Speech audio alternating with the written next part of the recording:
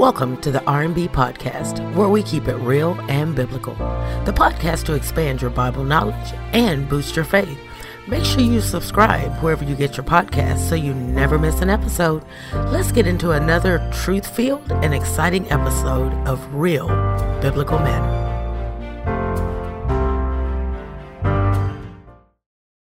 Good morning. Hopefully you are making the most of this season. It's a cold season. It's also COVID season. And so hopefully you are getting out or staying inside, whatever the doctor calls for, and you're making the most of this season. And so I'm excited to be able to share a few words with us this morning. Today we begin a 3-week series called Renovation of the Heart.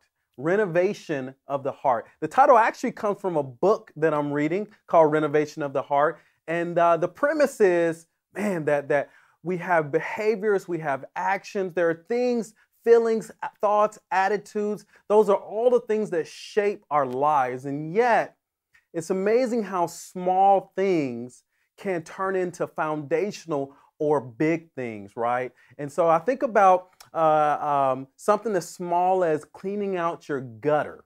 You think about cleaning out your gutters. You should do that, by the way, a couple times a year. But at our last house that we owned, we had some gutter issues, and previous person didn't clean them out. And what had happened was, over the course of time, because the gutters weren't clean, the rain came over, and there were different points where the rain would actually hit the yard. And rather than just hitting the yard and then hitting the grass, hitting the dirt, and then just kind of washing away, what it ended up doing was blazing a trail back towards the house. And so rather than the house, the dirt sloping away from the house, the dirt began to slope towards the house, and created negative drainage. If you've ever had negative drainage, you know that is not a small issue. And so negative drainage could actually lead to foundational problems. And so when you have foundational problems, man, your house begins to be compromised. And so and we're talking big money, big issues when your house and your structure is being compromised. So what started as something small, cleaning a few leaves out of the gutter, actually potentially became a huge issue, a huge concern, where we had foundational issues at our home. You know, you think about that, and the same thing applies for us spiritually. You know, there are times in life where something small could lead to and impact us in a major way. And so I think about, let me give you an example from my personal life. Oftentimes I'm coming home, and I think about one time in particular where Kim was making dinner. So I walk into the house, and she's cutting up some strawberries.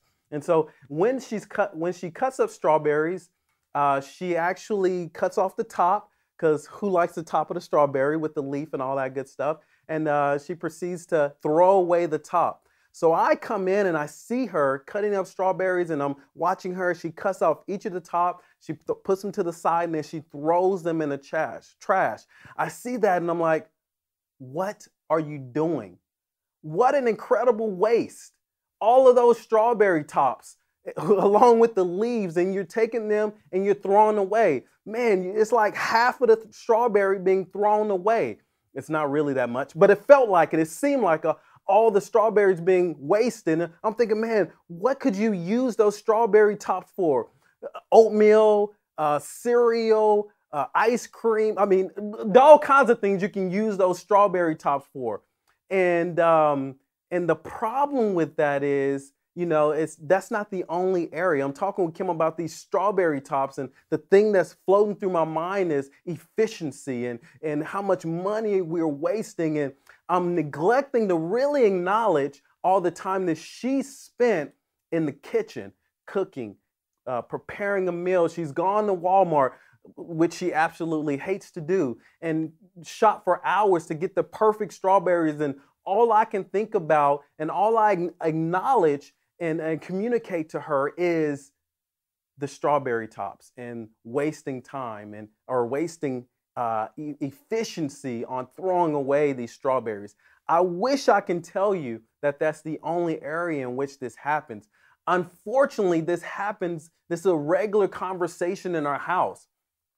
And the problem is, I think this way, and it can be overwhelming and tedious and inconsiderate to her because I'm so focused on efficiency and saving money that I fail to acknowledge her and value her and the time that she spent. And all I can think about is, man, she could be doing the decisions she's making and the choices she's making and the different choices that she could make in order to save us money. Now, when I think about this, the problem isn't what I'm saying. Oh, actually it is. The problem is what I'm saying. But even more so, the problem is what's ruling my heart. Now, I've tried to change this, and I've tried to bite my tongue, and I've tried to express appreciation and all those different things, but it just doesn't seem to change. And when I evaluate why it doesn't change, I come to this conclusion. Being efficient and saving money is ruling my heart. You see, that becomes a ruling and dominating force in my heart.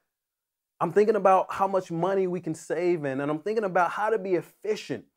And that is a dominating and controlling thought that I then pass on to Kim and the rest of the girls. Efficiency and saving money ruling my heart.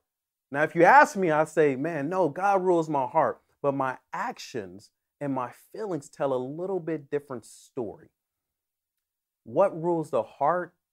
Well, friends, we call that worship. Maybe you can relate. Maybe you can relate to that something is ruling your heart. Maybe you recognize feelings and thoughts and behaviors in your life, and they seem small at first, but yet you understand that those things can have a profound impact. There's something you're trying to control and yet you can't. Something you tried to change and you prayed about and you asked God and you're asking others for help, and yet it doesn't seem to help in the way that you want it to help. Maybe you feel apathy or hurt, or you're struggling with smoking or yelling. There's moodiness, or there's flirtation, or whatever it is. You see these behaviors, these feelings, these attitudes, and you feel stuck. You can't seem to change. You can't seem to shake the negativity. The sense of discouragement begins to set in, and you've lost hope. We tend to try to focus on our actions and our feelings and our behaviors. But yet, what's really going on is we have to get in there and deal with what's ruling our hearts, our worship. How do we change? How do we move forward in this? We got to address our worship. You see, affection decides direction.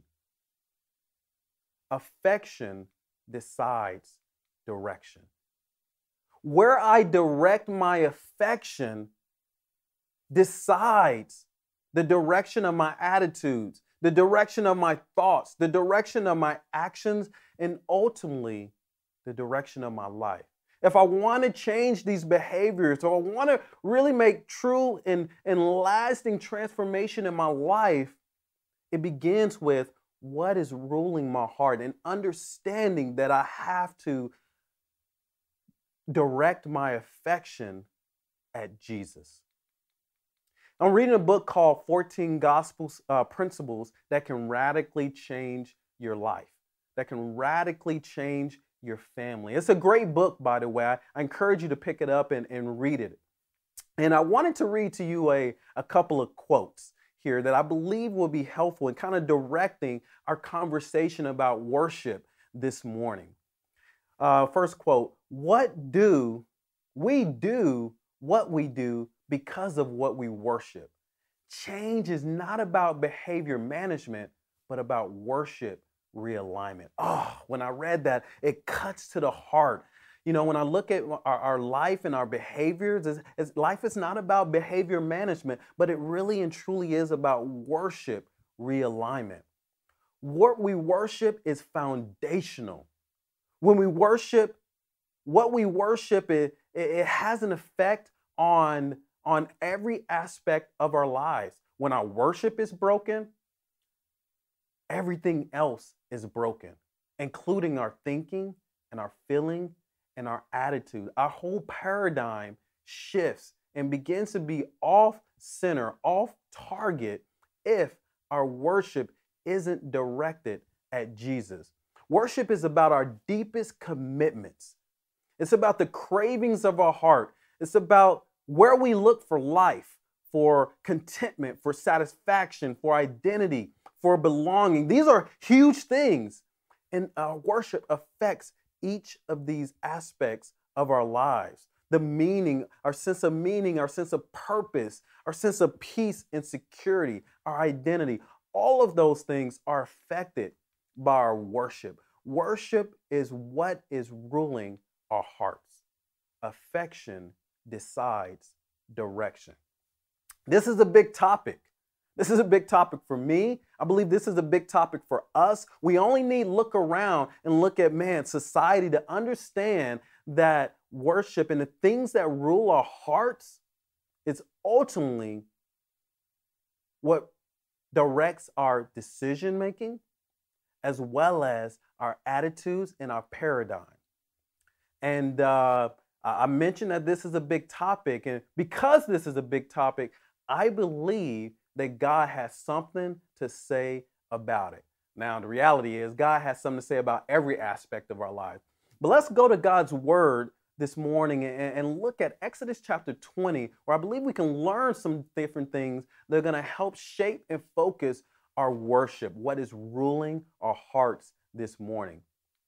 And so in Exodus chapter 20, we'll pick up there. But before we jump in, I want to give us a little bit of, I want to bring us up to speed on where we're at in human history to help put Exodus 20 in context. God, of course, has created humanity. And he has created Adam, he's created Eve, and he created humanity to be able to rule earth through them.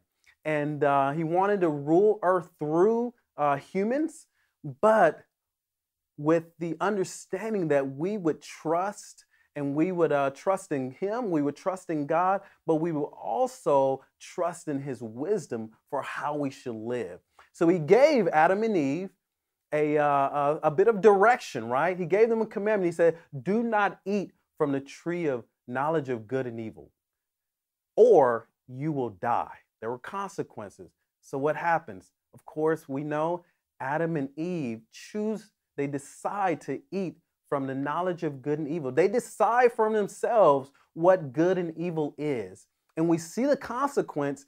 Death is introduced into the world. And ever since then, humans, you, me, all of us, our deepest wrestle is deciding for ourselves what is good and what is evil.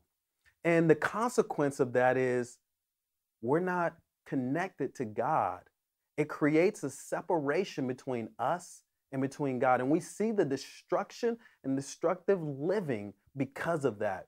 So this cycle has continued for thousands of years. And it takes us to Exodus chapter 20, where God is trying to work out this amazing plan to restore humanity back to that of the garden, where his people would follow him and worship him and trust him in the true sense. And so we pick up in Exodus chapter 20. I'll begin reading in verse 1. And God spoke all of these words. I am the Lord your God, who brought you out of Egypt and out of the land of slavery. You shall have no other gods before me. You shall not make for yourself an image in the form of anything in heaven above, or on earth beneath, or in the waters below. We see here the first two of God's 10 commandments that he gives Moses. The Israelites have just come out of slavery. God has rescued them out of 400 years of slavery. And he's establishing a covenant with his people. By covenant, I mean an agreement. So he's establishing this agreement with his people. Hey, I will take care of you. I'll serve you. I'll love you. I have a plan to rescue you. And I'm going to lead you to this promised land as a people. And what our side of the bargain is these commandments. And so the first two commandments here, the first two commandments, worship God. He starts, worship no other God. What is he saying there? He's, let no one else rule your heart but me. Let God and God alone rule your heart. And then the second commandment, there should be no other idols. Be my image bearers. He's already created for himself an idol, which is you and me. We are created in God's image. Therefore, we ought to worship him. We ought to follow and trust him and not create any other idols. You look at all the rest of the commandments and they hinge on these two. They're, in a sense, ways in which we can allow God to rule our heart. Do not misuse God's name. Remember the Sabbath. Honor your father and mother. Do not murder. Do not commit adultery. Do not steal. Don't give false testimony. Don't covet your neighbor's house. Each of these things kind of summarize into how we can worship God. In fact, if you summarize the 10 Commandments, it has to do with right relationship with God and our worship to God. And then secondly, right relationship with the society. Sounds familiar, doesn't it? Jesus' first and second greatest commandment, love God with all your heart, mind, soul, and strength. And what's his second commandment? Love your neighbor as yourself. And so it's no wonder that Jesus says that, because, man, this is the priority of God, is us giving our worship to him. It's important to God, and it should also be important to us. That's why he gives these commandments to the Israelites. But the question is, why? Why is worship to God so critical? Why is worship to God so important?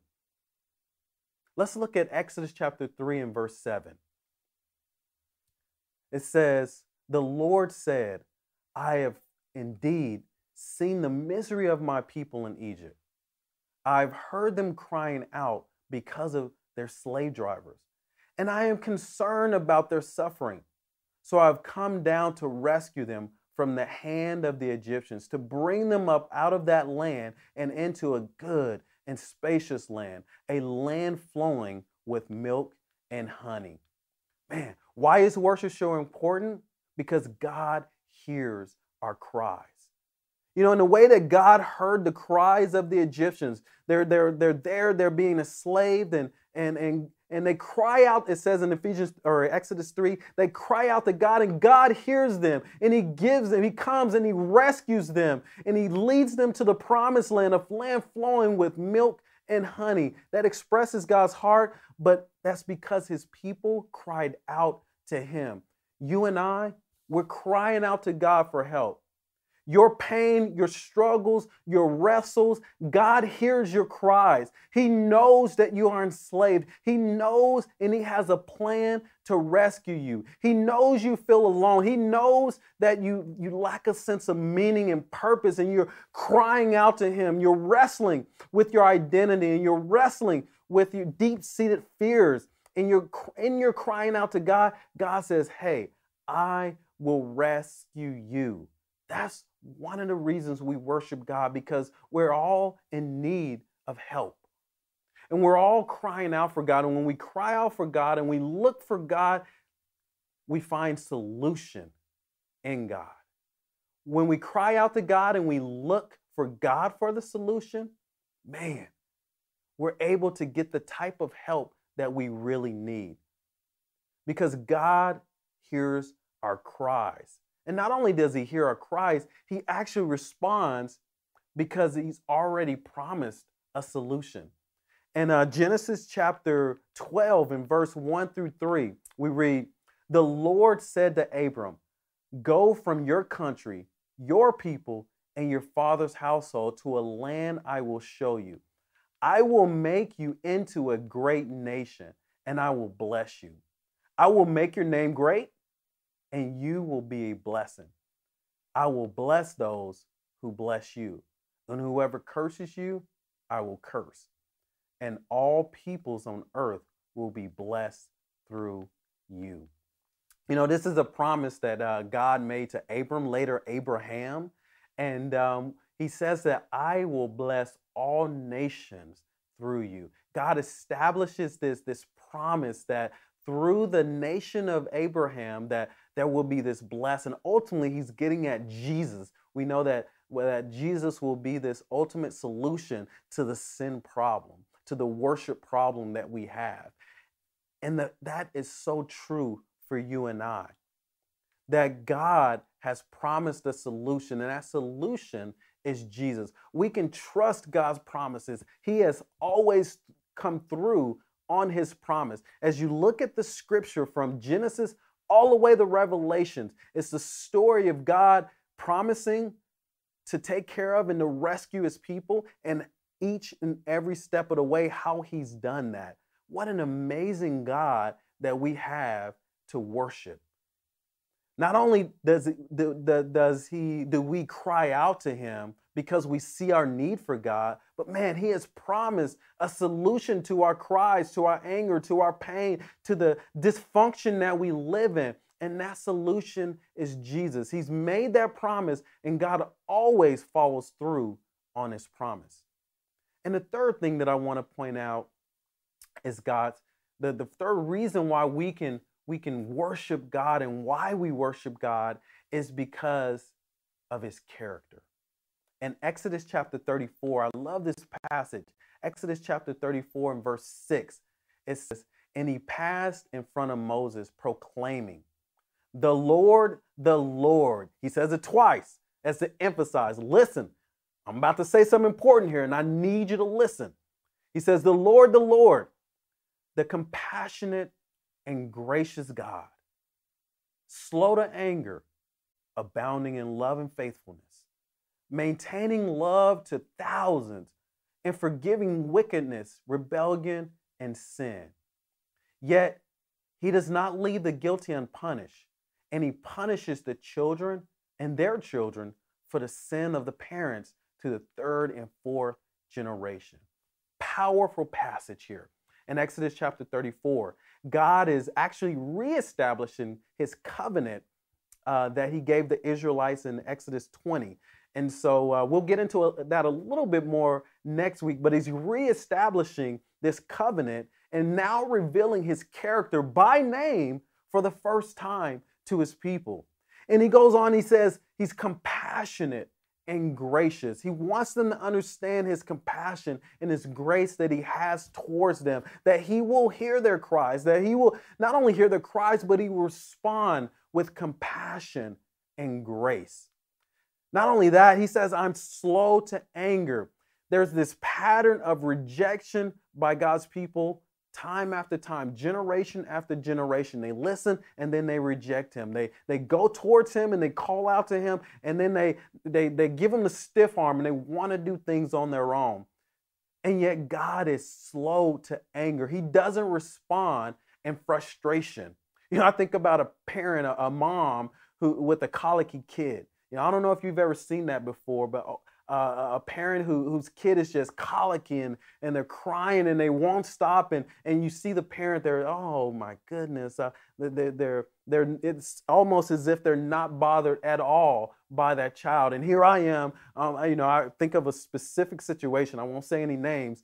And the parent, this mom, she's sitting there with her baby. The baby's just screaming and colicking and won't stop. And I'm like, shut that baby up. I'm like, I'm frustrated by this baby. And yet the mom is like oblivious. Oh my goodness, because she's so slow to anger and filled with compassion and patience.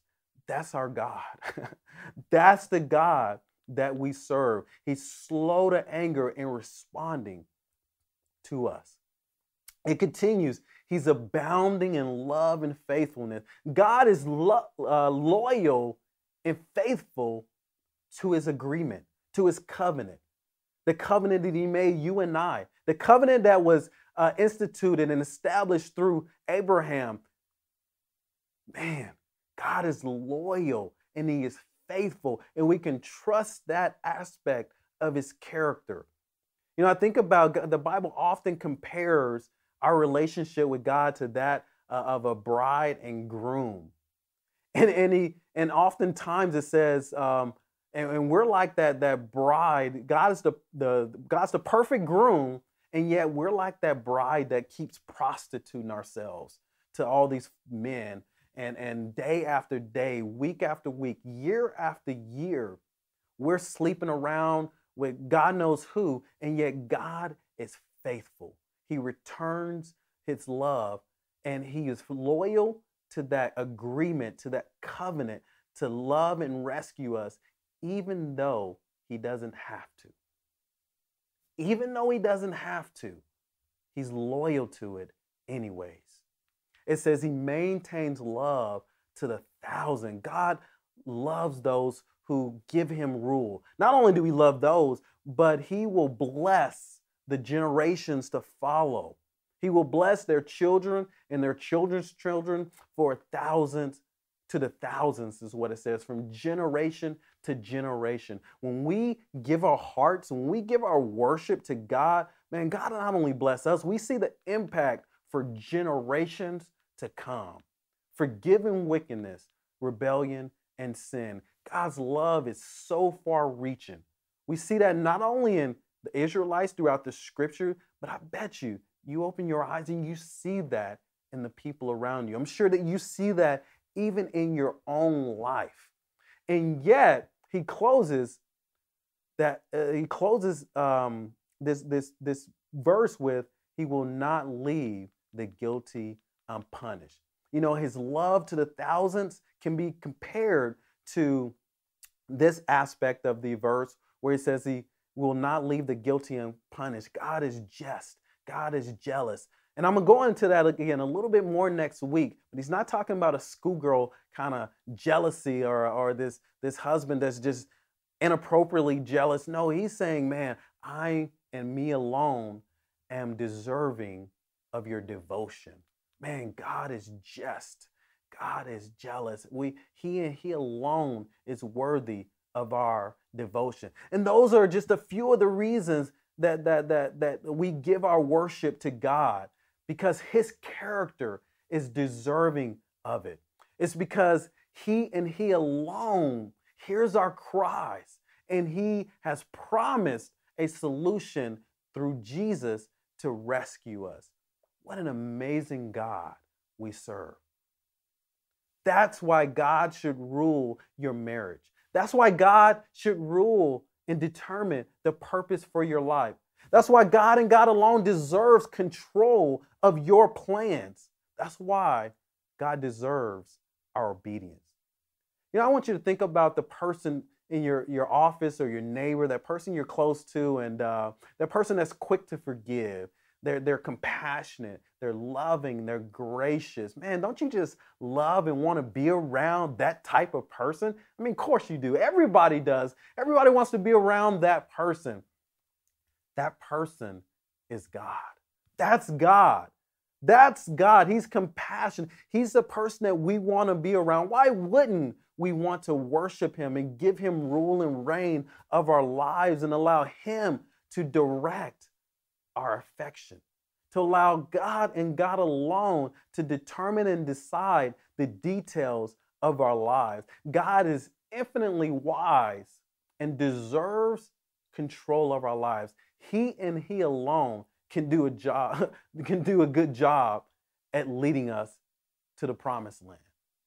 He'll do a far better job, has done, and will 100% of the time do a far better job than we will do in leading our lives. God is amazing.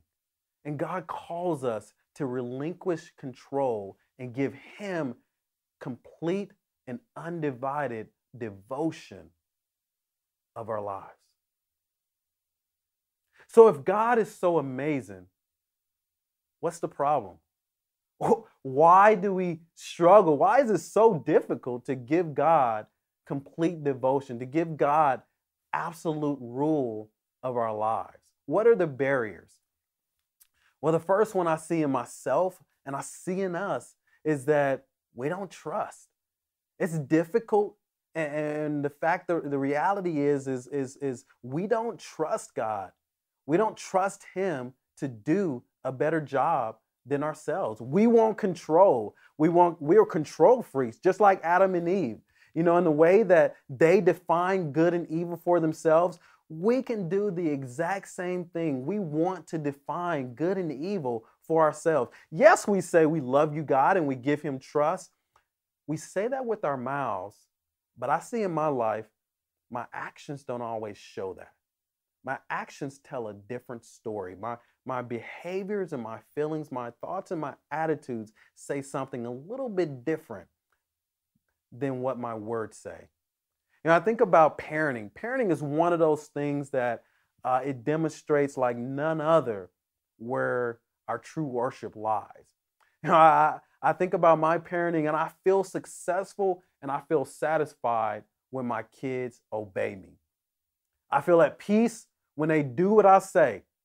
When I tell them to clean up and they clean up, oh man, that brings me peace. That brings satisfaction and fulfillment to my heart. Why? Because I'm a control freak.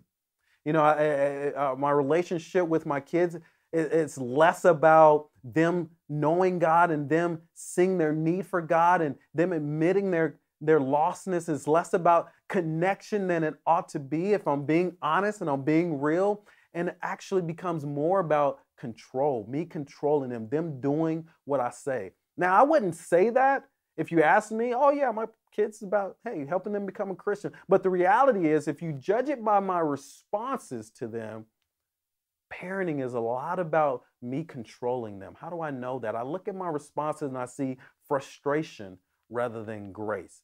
I see a whole lot of correction rather than seeking connection. I see them trying to make them obey me rather than understanding that we're in the same boat, that we're both sinners and we're journeying towards God together. Yes, I have some things to impart upon you. Yes, God calls you to obey me in a way that in the way that you ought to obey God.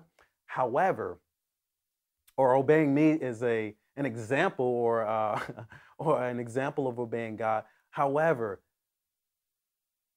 I'm not God, and I shouldn't put myself in God's seat. And so often I do. When God rules my heart, you know what that means? That means I'm not in control. When God is not in control, I'm committed to craving power. I commit and I crave control. I'm committed and I crave lustful desires. I crave success. I crave commitment and peace. Those can be good things. However, they're not God. You see, some of the things that I ought to crave are things I ought to crave God, and yet what I tend to crave are the things that God can provide. I ought to be craving God, and when I crave God, when I desire, when I'm deeply committed and I crave to worship God, God will give me peace. God will give me satisfaction. God will provide a rescuing out of the dysfunction in my life. The problem is I tend to worship those God-created things and those blessings of God. I don't know if you can relate to that, but I'm just being honest. That's where I can be. And if I look around, honestly, I see that that's what our society does. You look at society and you see that's what it boils down to, a decision to disregard God's rule and God's wisdom. That's why there's inequality and racism. You have individuals that put themselves at the top and put others down and treat others as less than human. That's why we have broken families. because God no longer rules. God's no longer at the centerpiece of what it means to be a family. And we begin to define for ourselves and make decisions that have a drastic effect on the family unit. That's why we have poverty. You have cultures and individuals who look to their own interests and not to God. That's not God's plan. If we did things according to God's wisdom, man, the world would look, our communities would look a whole lot different. But the reality is, we tend to put our own selves above God. And we lack and forget to give Him the control that He deserves. If Jesus rules our heart, that means we don't. If Jesus is ruling our hearts, our lives, our actions, you know what? That means that we don't have control. That means we don't know what's best for our lives. That means we relinquish and give Him complete control because we trust His wisdom rather than our own. When I think about a definition of worship, worship is more than just what we do at church. Worship is more than a religious term. It's actually a human term. It's a human condition, a human function. It's something that we're all created, whether we like it or not, whether we know it or not. We're all created to worship something. And ultimately, we're created to worship God. But yet the problem is we give our deepest commitments, our cravings of our heart to those things that are less than. We look for satisfaction in all the wrong places. But the fact is, the reality is, everything we do is driven by our worship, whether we know it or not. It's a foundational truth. It's a foundational commitment to give Jesus and Jesus alone the affection, the deepest affection of our heart. As we close, I want to ask us to evaluate. I wanted to ask us to evaluate, where are we directing our affection of our heart? I want you to look at your own heart and ask yourself, where are you directing the affection of your heart? Where do you need to relinquish control today? You're crying out to God in some way, and Jesus is there to rescue you. But you have to give Him the opportunity to do that. You got to lay down control, lay down your life, and allow Him, being Jesus, to rule your heart. You can trust His promises because you can trust His character. God and God alone deserves your deepest commitments and your deepest cravings. Let's not give that trust to something or to someone less than. Only God is qualified to rule His creation. Now, I have a challenge for us this morning, a dare, if you will. The challenge for us is to begin each day by reflecting on God's character this week. You know, Exodus 34 is a perfect passage as you begin your day to spend some time in the morning reflecting on the character of God, God's compassion and His grace, God being slow to anger, God abounding in His love and faithfulness. God, it says that He maintains love to the thousands. And I want you, as you're reflecting on His character, I want you to be reminded that God hears your cries, but yet He has promised salvation through Jesus based on His character. You know, I believe that if we do that, if you can commit to doing that each day, man, I bet you will see areas of your heart and areas of your life, your affection going to Jesus rather than other areas. I like to imagine if we did this, if we directed our affection to Jesus one area, one day at a time. Our deepest commitments and our deepest cravings were to Jesus. that we begin to relinquish control. I want us to imagine, what would it look like? What would it look like both individually, but also collectively as a community?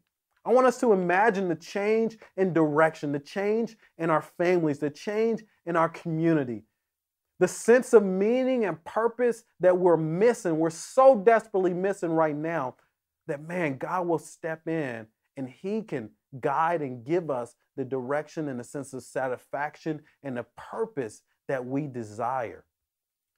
Instead of being people of apathy, that, man, we become people of action. Imagine that. If we can do this, if we can change, if we can give our deepest affections to Jesus and Jesus alone. God is looking to renovate our hearts today. But in order for our attitudes and our behaviors to look a little bit more like Jesus, it begins with our worship. Jesus ruling the small things, the small areas of our lives, as well as our lives in general, the big areas. I hope this has been helpful. I hope this has been spoke to an area of your life where you can give your rule and your reign to God. I look forward to building on this idea over the next 2 weeks. I want to thank you so much for just listening to us. But remember, affection decides direction. Thank you so much for listening. Enjoy the rest of your week. Thank you for checking out the R&B podcast, where you receive your real and biblical manna. Did you like what you heard? Do me a favor. Hop on social media and use the hashtag RBManna or hashtag Real Biblical Podcast to share any gems that you may have heard or any aha moments, and also why others should check out this awesome podcast. Be sure to tag me at Tornado Network so that we can share your insights with the world. I look forward to seeing you next time on the Real and Biblical Manna.